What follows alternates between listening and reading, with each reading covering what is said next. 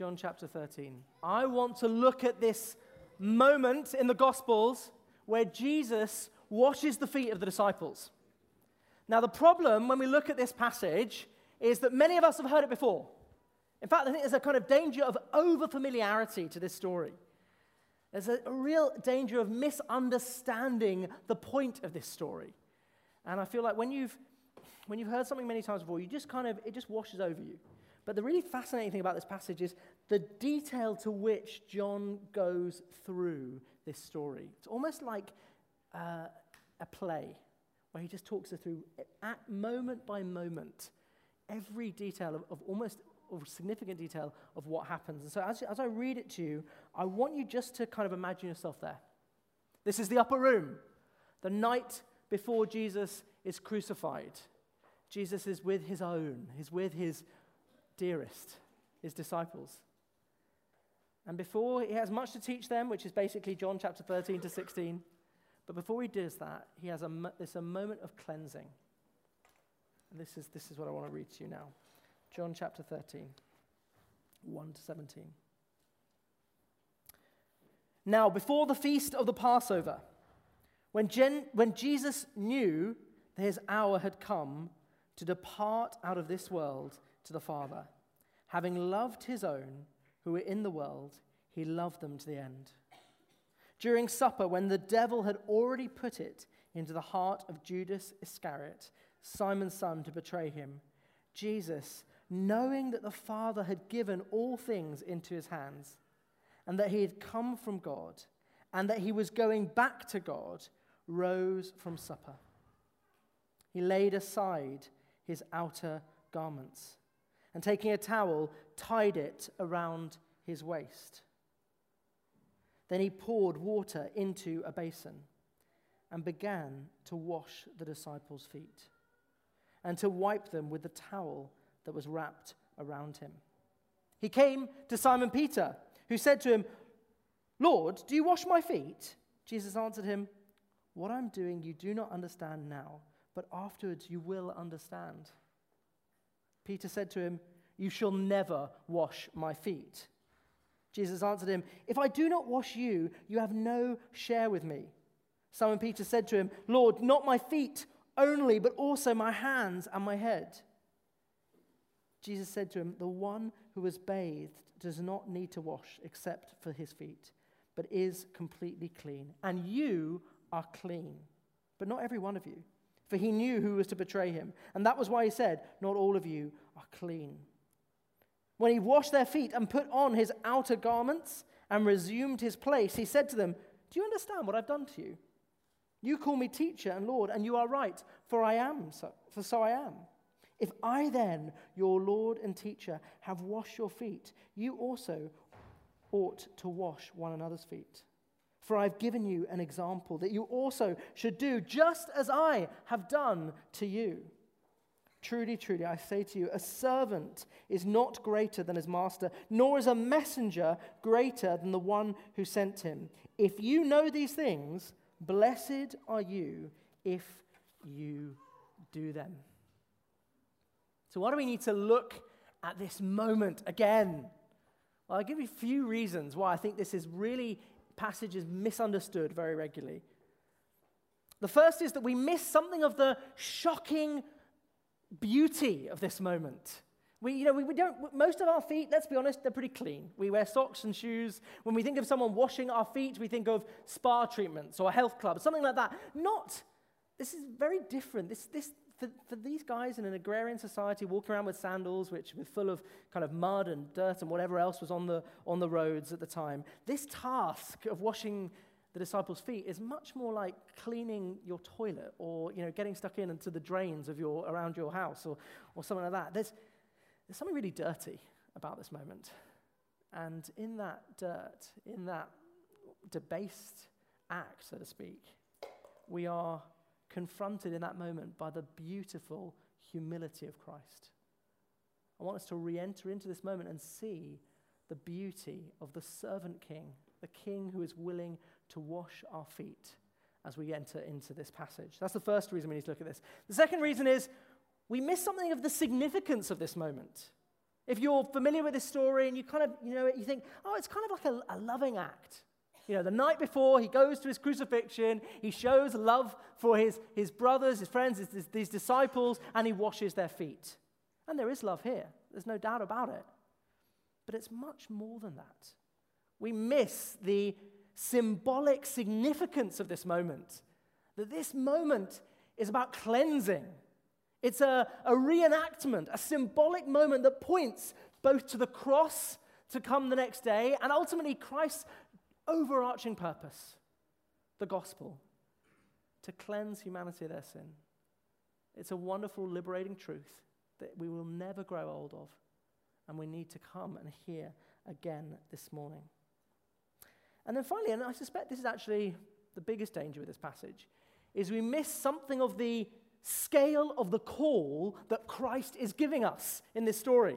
You can't read the first half and not look at the second. See, at the end of the story, or verse 14-15, he says, "If I then, your Lord and teacher, have washed your feet, you also ought to wash one another's feet. For I have given you an example that you also should do, just as I have done to you." There is a call here to become servants like Christ. And the problem is that when the church has understood this historically throughout the ages, often that command is taken as a command to kind of a tokenistic act of Christian leaders washing their church or others' feet. It's a Maundy Thursday, the day before Easter in some churches. It's the day when I think the hierarchy of the church often use it as an opportunity to wash folks' feet. And I think to hear it as an instruction to wash each other's feet is really actually to miss the point. After all, because Christ is not calling us to a kind of performative or tokenistic act of service as a way that might draw attention to ourselves. Think about what it means to be a slave in that culture. Think about who would be doing this work. It's hidden work. It's a call for every Christian, not just Christian leaders, every Christian to become servants like Christ. To become servants like Christ.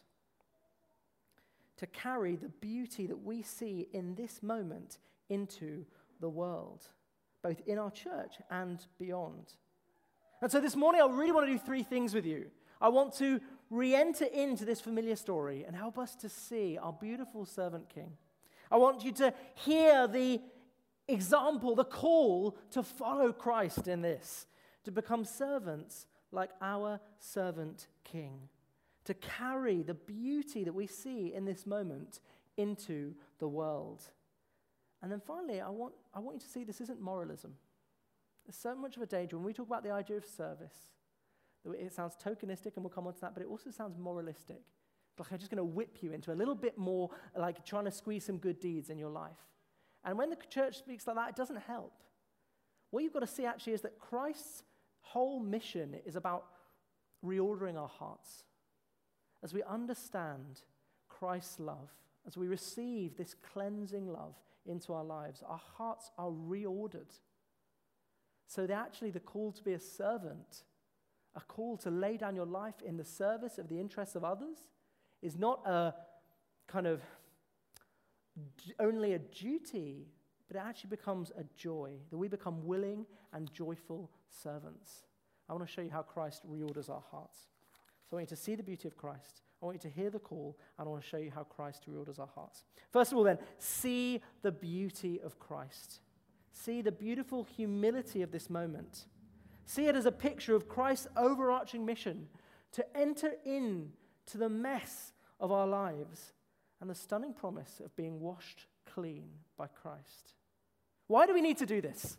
Well, it's because our discipleship relies on being captured by the glory and beauty of Christ. It's so easy for the Christian life to quickly become drudgery, to become a set of actions that are, well, I'm a Christian, so I ought to do this and I ought to do that, and whether it's go to church or do this thing or share my faith, it's all a series of oughts. And there is a call to surrender, to we are servants. Christ describes us as that in this passage. But the real way to do the Christian life is to be in marvel at the person of Christ, to be captured by his glory and his beauty, to get such a regular and profound vision of the person of Christ, to say, I can but bow. I can but bow. I can but surrender my life to you. When I see your beauty, your moral glory, I say, all I can do is surrender my life to follow you when I see who you are. The Christian life is only possible when you are gripped by the glory of Christ. I want to stoke your affections for Christ as we consider this moment. And you have to see the shockingness. Let's unpack something of this story for a moment.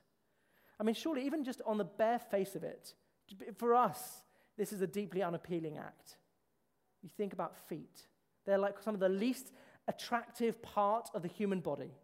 If I say the word toe jam, does that capture anything? I mean, it's a really horrible word. It just, in it of itself, it's a picture. Some of you have put off your lunch already. Calloused feet, calloused souls. It's, feet are just deeply unattractive. And in an agrarian society, in the culture they were in, as the smells, and the dirt, the mud, whatever else that gets on their feet, washing these feet is, in anybody's standard, a deeply unattractive prospect. But you have to see how the disciples are shocked in this moment.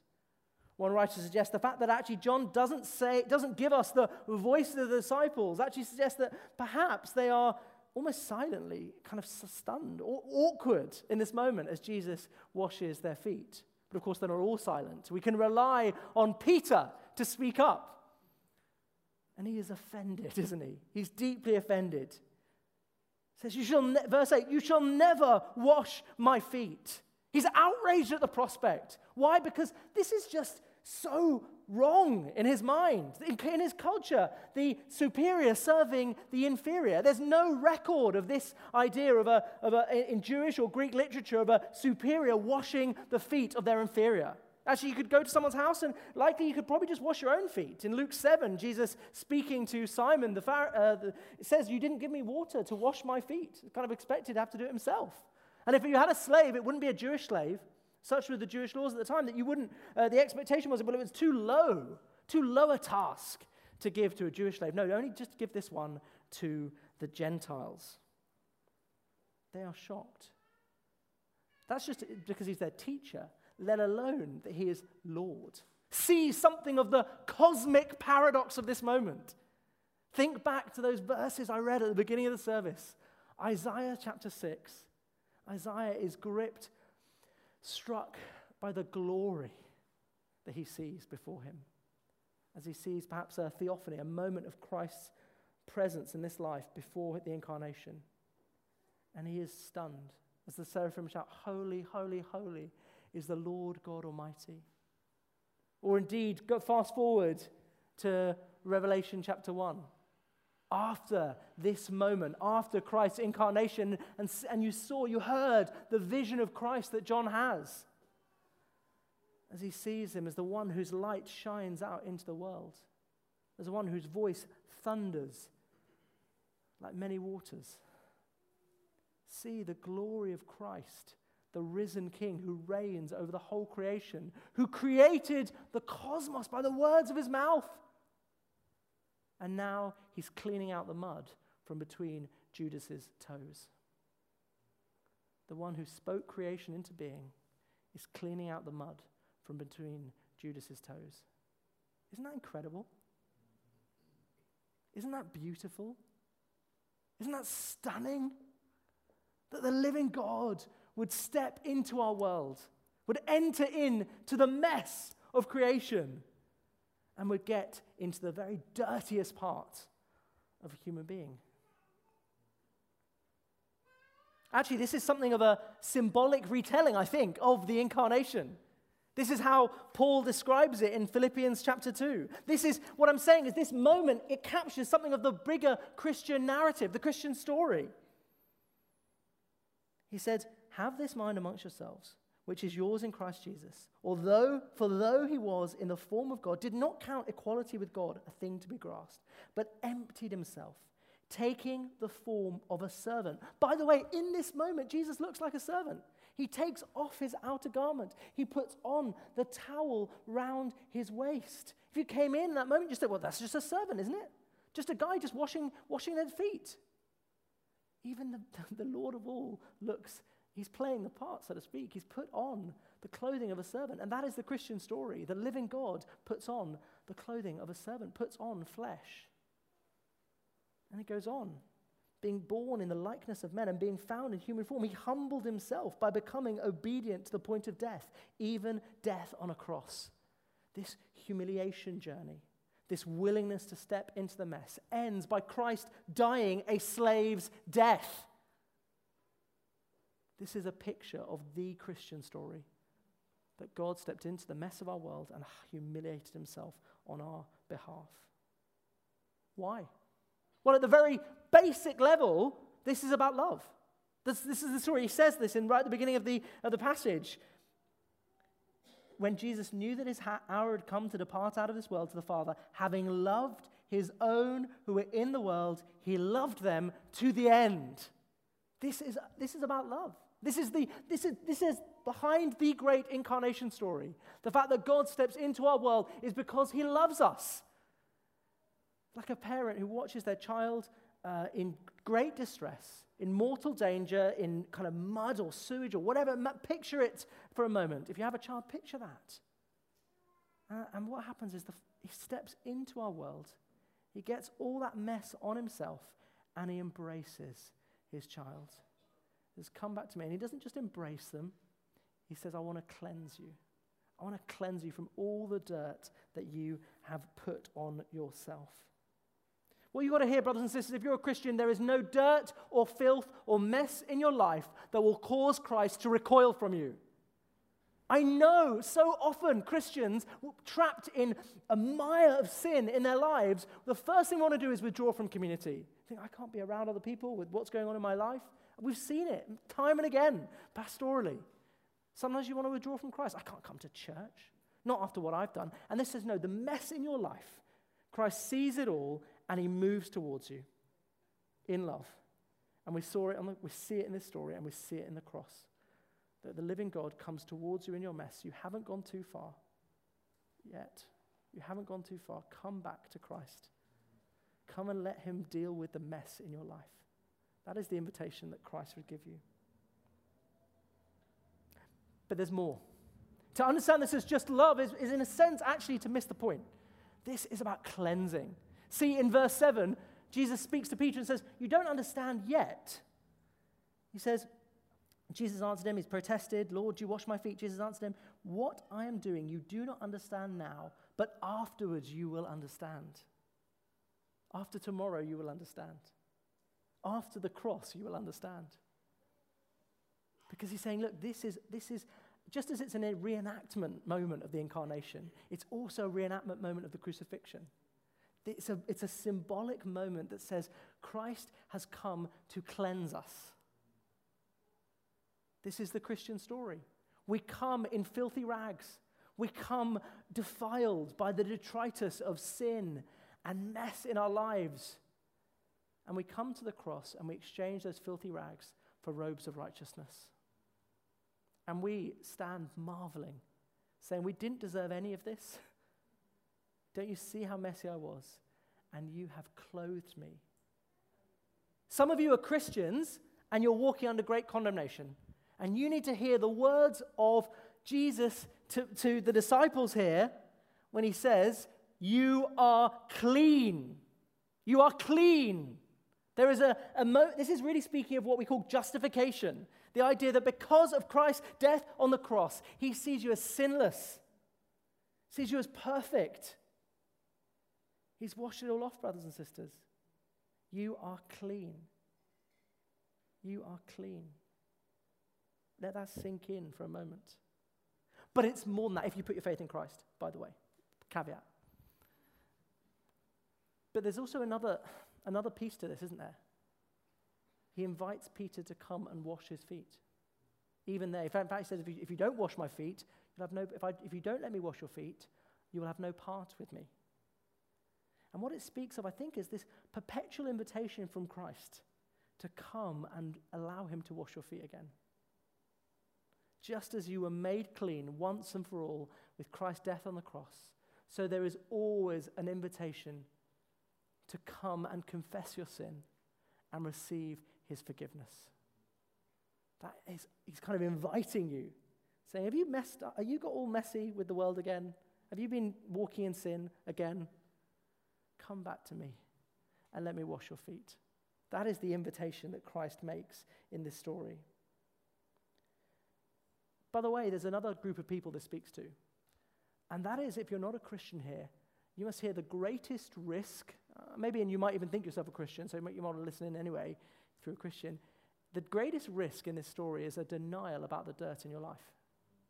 See, this picture of dirt, it speaks of the way that as we live with no reference to God, or we live and walk in sin, that actually that, in a sense, pollutes us. It defiles us. It's why people feel dirty after a one-night stand. It's why sometimes the memories of things you've done eat you up years later.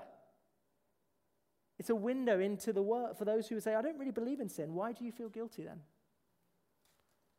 And actually the greatest risk here, you must hear in this story, in this moment, is him saying, if you don't come to me, if you don't recognize you're dirty, if you won't come to me, you will have no share with me. The way into the Christian life is a recognition that you need this cleansing. Because if you don't come, if you don't hear Christ's invitation for cleansing, then you have no inheritance with him. You have no share with him. And the cleansing is a divine issue. It's a reconciliation issue. You remain away and separate from Christ. Hear the invitation and hear the warning. And as we reflect on this story, we just have to drink in the love that is in this moment.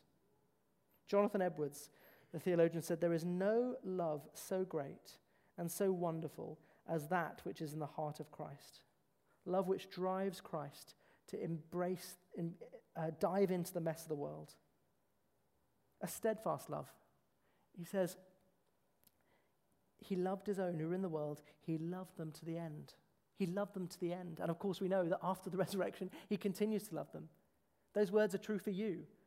Christ will not stop loving you. What I'm trying to say is Christ is more committed to you than you are to him.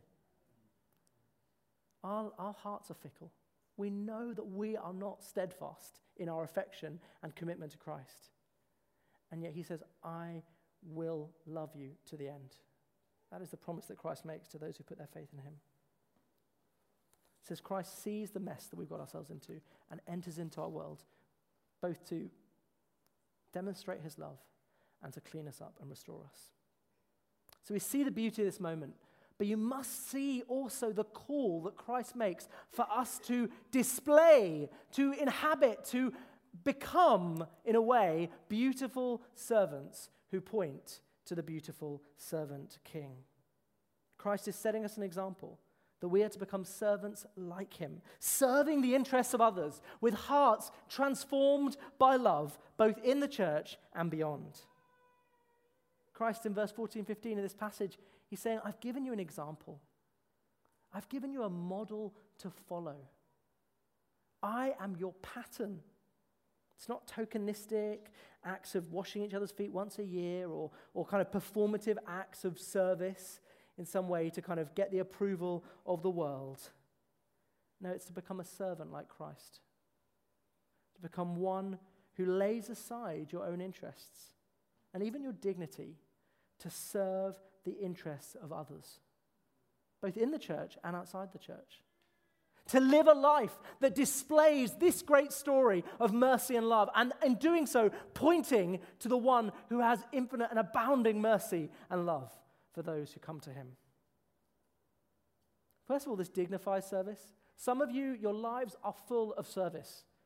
Think about maybe you're serving family, or you know that you've got relationships where you're serving them. And sometimes that just feels exhausting. And sometimes you think, I just want to give up. This service is too much. And what you need to see in this moment is that Christ dignifies that. As you serve with the right heart, as you serve with love, you are pointing, you are living out the posture of the great servant king. This is profoundly dignifying to serving others.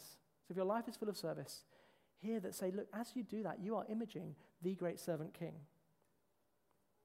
But see that this is really a call, first of all, to the church. See, the instruction is to serve one another. For I've given you an example that you also should do just as I've done to you. In verse 14, you also ought to wash one another's feet. Remember, this is a community formation moment. Jesus, the first 12 chapters of John's Gospel is all about Jesus' interaction with the world. You've got him interacting with the Jewish teachers. You've got him performing different miracles. He's in the world. But then from chapter 13 to 17, Jesus is with his disciples in the upper room. And it's these foundational instructions that he's giving them and saying, this is your life together. This is a community formation moment. And how is he forming them? He's saying your life together is to be marked by service and love. And that your love will be demonstrated by your service for each other. Saturated. Well, imagine a people saturated, living out this kind of service, born out of love for each other. Let me give you a few examples. Last year, when our little girl was born, she was born 5 weeks premature, and she wasn't growing very well in the womb. It was all quite stressful, and she was born like consultants like she's coming out today. And in that week, actually, we knew she wasn't growing well, so there was like a couple of weeks where it was quite a bit nerve-wracking. But all through that time, we were loved in the most profound way by the church family. I mean, to be honest, the whole thing, the love that we received was encapsulated by the fact that during a quite difficult labor, there was literally a prayer meeting going on. That a bunch of people just was like, we're going to get together and we're going to pray. Some of them were fasting. I didn't even know some of these people that well. And they were like, no, we're going to fast for your baby and we're going to pray for them. And we're going to hold a prayer meeting. And by the way, during that prayer meeting, like at 10 o'clock, as the prayer meeting is going on, we like engage into proper labor and everything goes well. And the midwife's like, whatever they're doing, keep them doing it. We were blown away, honestly, by the goodness of God, but we were also absolutely blown away by the love that we experienced in that moment. That kind of love that, honestly, will stay with me for the rest of my life. As people who some of these people I didn't even know that well were willing to say, no, we are going to fast and pray for your child because we love you. Isn't that incredible? Or I think about someone who I knew who was moved into a new flat and they were basically skint. And they were like, we need to kit out a flat. And I was kind of, okay, how should we do? What should we do? Should we maybe get some other people together? And while I was kind of thinking about this, like how we could help this person, someone else has stepped in and said, right, I know you've just moved into the flat. I'm going to give you a few £100 or whatever. I'm going to buy a whole series of white goods for your kitchen. That kind of thing, at least a couple. I'm not entirely sure how many. But my point is, okay, I'm not saying come to church and we'll buy you white goods. But I'm saying in a moment, without thinking, I imagine this person who gave that gift didn't even think twice about it. She's like, I just want to give you a gift. I know you're in financial need. I know you just moved into a flat. Let me help you out. What it is it means that they are family. They're not biological family, but they're living out the reality that we are spiritual family together. Because they love one another, because they have a sense of shared solidarity, they serve one another. This service is a vindication of the love that they have for each other. You see that even at the end of this chapter, Jesus instructs the disciples, a new commandment I give to you, that you love one another. Just as I have loved you, you are to love one another. By this, all people will know that you are my disciples, if you have love for one another. What I think is interesting about the placement of that verse, I always wonder, what's it doing there? Actually, if you think about what's just happened, what he's just done for them, he's almost saying, your love will be shown by your service. Your service for each other will vindicate and prove that you really love one another. Service and love, they go together inextricably. I think one more example, I just see a number of people struggling with mental health in all sorts of different ways. I think about a friend who was experiencing depression. Another friend said, I'm just going to get alongside you. We're just going to pray together regularly. I'm just going to pray for you and support you through that. Of course, they may get extra mental health support. They may get spiritual counsel. But what they needed in that moment was just love. Or I think about a friend who was struggling and another friend just said, come and stay with me for a few days. I know your head's all over the place. I just want to come and stay at my house for a few days. It's those pictures that actually prove that we have received a love that is not of this world. And that will be manifest in our community together. By the way, can you see that this call to serve, it requires a self-denial that runs at exactly odds with the narrative of our culture. Our culture says, fulfill yourself. In fact, it makes a kind of virtue of what we might call self-care, a virtue of looking after yourself. It says, no, really, to be a good person, or like that kind of the good life involves you really caring for yourself. And this says, no, it's quite the opposite. Actually, real freedom comes, and I want to show you, actually, as you experience Christ's love, you are liberated to care for and love others in actually an entirely rewarding and joyful way. That question our culture asks, is that really making you happy? Well, sometimes service won't make you happy. Sometimes it will be painful, inconvenient, and annoying. And you're still called to do it. Because you're a servant who serves the master, who is a servant who laid down his life. The cross was a painful act. It had cost, great cost. So too, sometimes our service will have cost. What is this service about, really? It's about laying aside self-interest. Think about that description that we read in Philippians 2 of Jesus being willing to lay down his life. It said, before that, verse 4, the instruction that comes before the example says, let each of you look not only to his own interests, but also to the interests of others. Not only to your own interests, but also to the interests of others. Where are the needs around you? Do you know folk who are struggling with loneliness? Do you know folk who are in pain, struggling with mental health? Maybe just struggling, not experiencing genuine community. It says actually when you see those needs, you move towards those needs. That is what I think it means really to serve one another in love, to move towards the needs in your life. And if you live in genuine community and you open up your life to this family and you spend time with us week in, week out, and you will start to see those needs very quickly. And people will see those needs in your life. You look for it and you'll see it. But really, I really want you to hear as we hear this call that this is not about squeezing out duty. If you see a lack of service in your life, you have to ask the question, do I really love the people who I'm called to serve? It starts with love. See that in this moment. Loving his own to the end. Christ does this out of love. We hear the call to serve and we think, I just need to squeeze in a couple of good deeds into my life. No, it's much more than that. It's about a call to allow the love of Christ to transform your heart and to fundamentally reshape your orientation to others. To fundamentally reshape your orientation towards others. And that requires a change of heart. It requires love. If you do service without love, it's absolutely meaningless. See what it says in 1 Corinthians 13. Paul describes it, says, if I give away all I have, and if I deliver up my body to be burned, but have not love, I gain nothing. I gain nothing. He's saying if you just kind of do this martyrdom service, that's not what he's talking about here. He's saying allowing yourself to be transformed by the love of Christ, allowing yourself to be filled by the love of Christ, and then allowing that love to reshape your very orientation and purpose in life, to share that love with all around you, and even those beyond the community.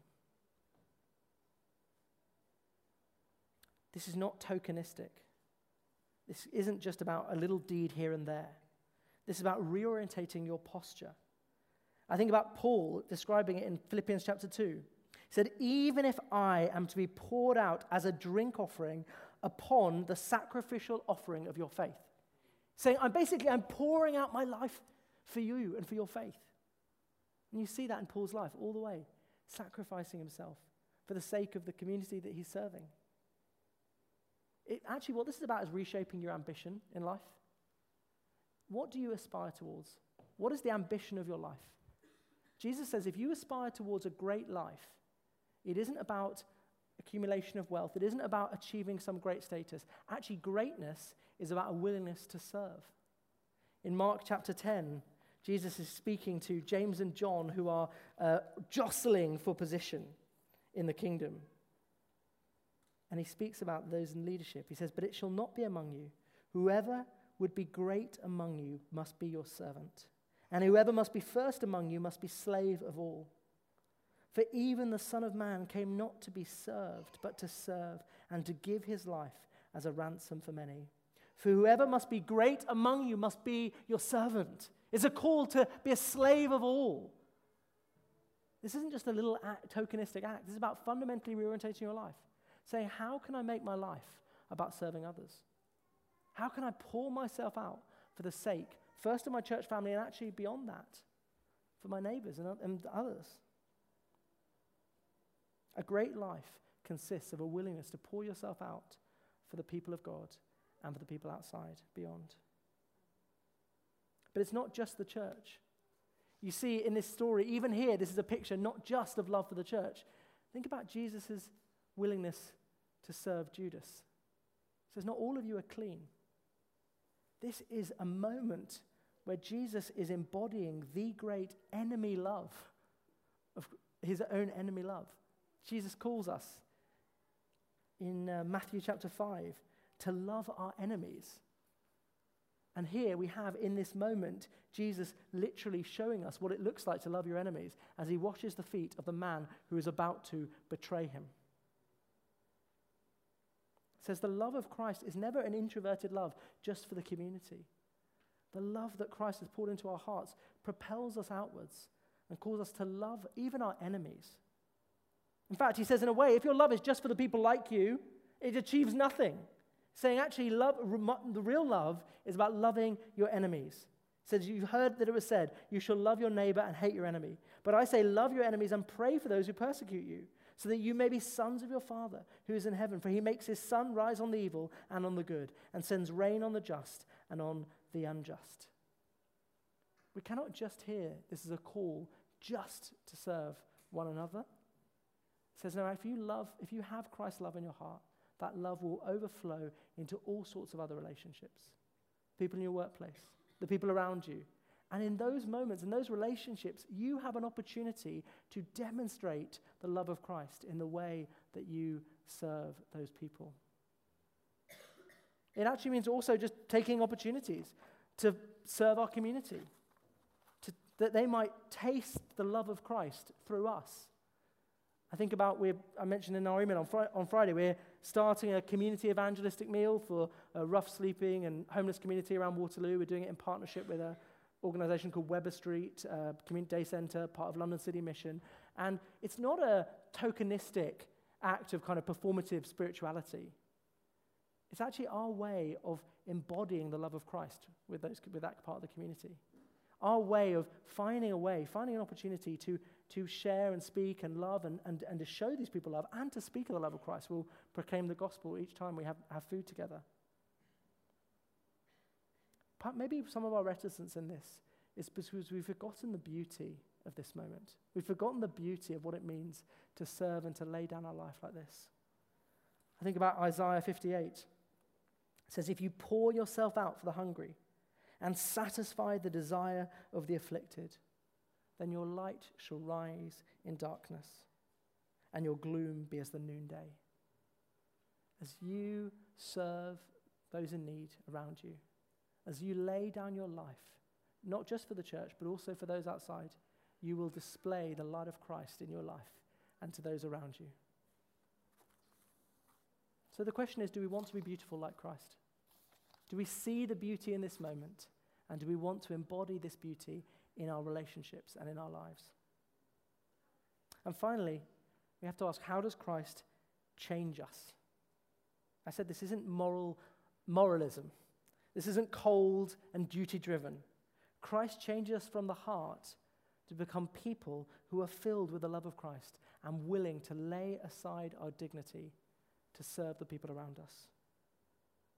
How? Well, first we serve out of sonship.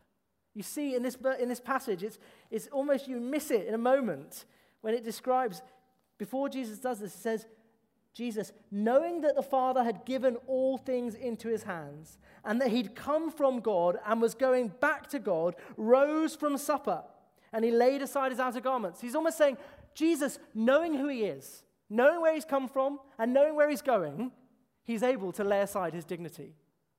What I think this speaks of is the fact that when you know who you are, when you have a gospel dignity that says, I am a son of the Father, and by the way, if you're a man or a woman, you're a son of the Father, that son, it means a sense of honor and dignity. To be the firstborn son in the family is a place of honor and dignity. And because of Christ's death on the cross, you receive that status of sonship. When you know that, when you know whose you are, when you know where you're headed, that you are going to be with the Father for eternity, when you know the privilege of sonship, actually you're able to give away your life now. You're willing to lay down your privileges. You're willing to lay down your status and your self-interests because you worship the Father who knows everything you need and will give you what you need. And so I'm willing to give myself away. So we start from that deep place of privilege, of knowing that we are loved by the Father, that conviction that I will spend eternity with him. I do not need the status that the world gives because I know that I'm a son of the Father. And that's actually, when we know that, it's a massive relief. It's actually a liberty to want to serve others in that moment. I think I'm no longer trying to go around life trying to make a name for myself and prove myself to the world because I already have this status of sonship. And that releases me to lay down everything I have, to lay down my status and my privileges to serve the people around me. I'm free to look stupid and foolish for the sake of love. I'm free to pursue service rather than worldly greatness. What I'm saying is you need to know that your feet have been washed in order to do the washing. If you're feeling resentful about service, sometimes people do. They sometimes say, you guys talk about service all the time. Join a serving team, whatever. If you feel resentful about service, you actually have to go back to Christ. Say, have I recognized the privilege of what it is that Christ is willing to come down and wash our feet, to serve us, to lay down his life for us? Do you know the status of sonship? Do you deeply feel this love that frees us to spend ourselves for the world?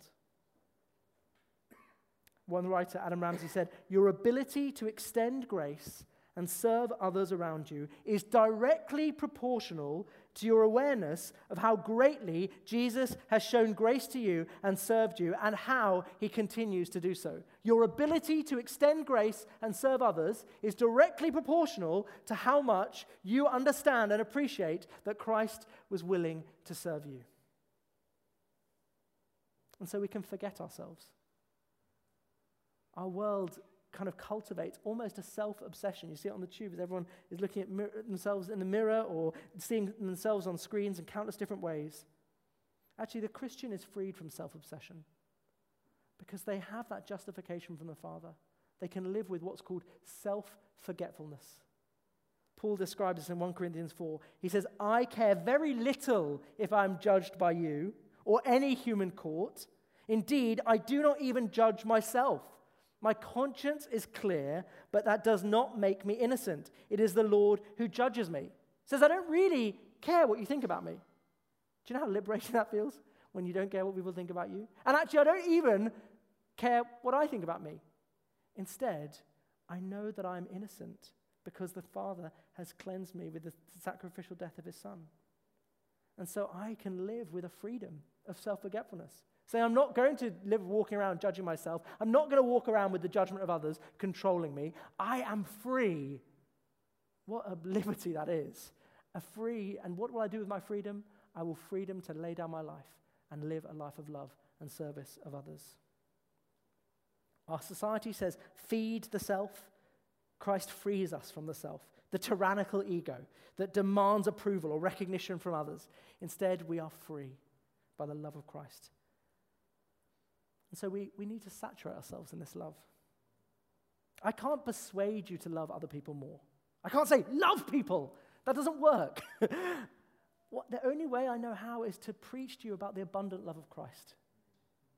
The only way I know how is to say Christ was willing to wash your feet, to get in the dirt of your life. He was willing to die a slave's death to cleanse you. That love continues, that he is steadfastly committed to you. And that love is so good, I think I cannot possibly keep that love to myself. I want to tell people about that love, and I want to live a life that speaks to that love. I want to demonstrate that love with a willingness to serve my family, my church family, and beyond.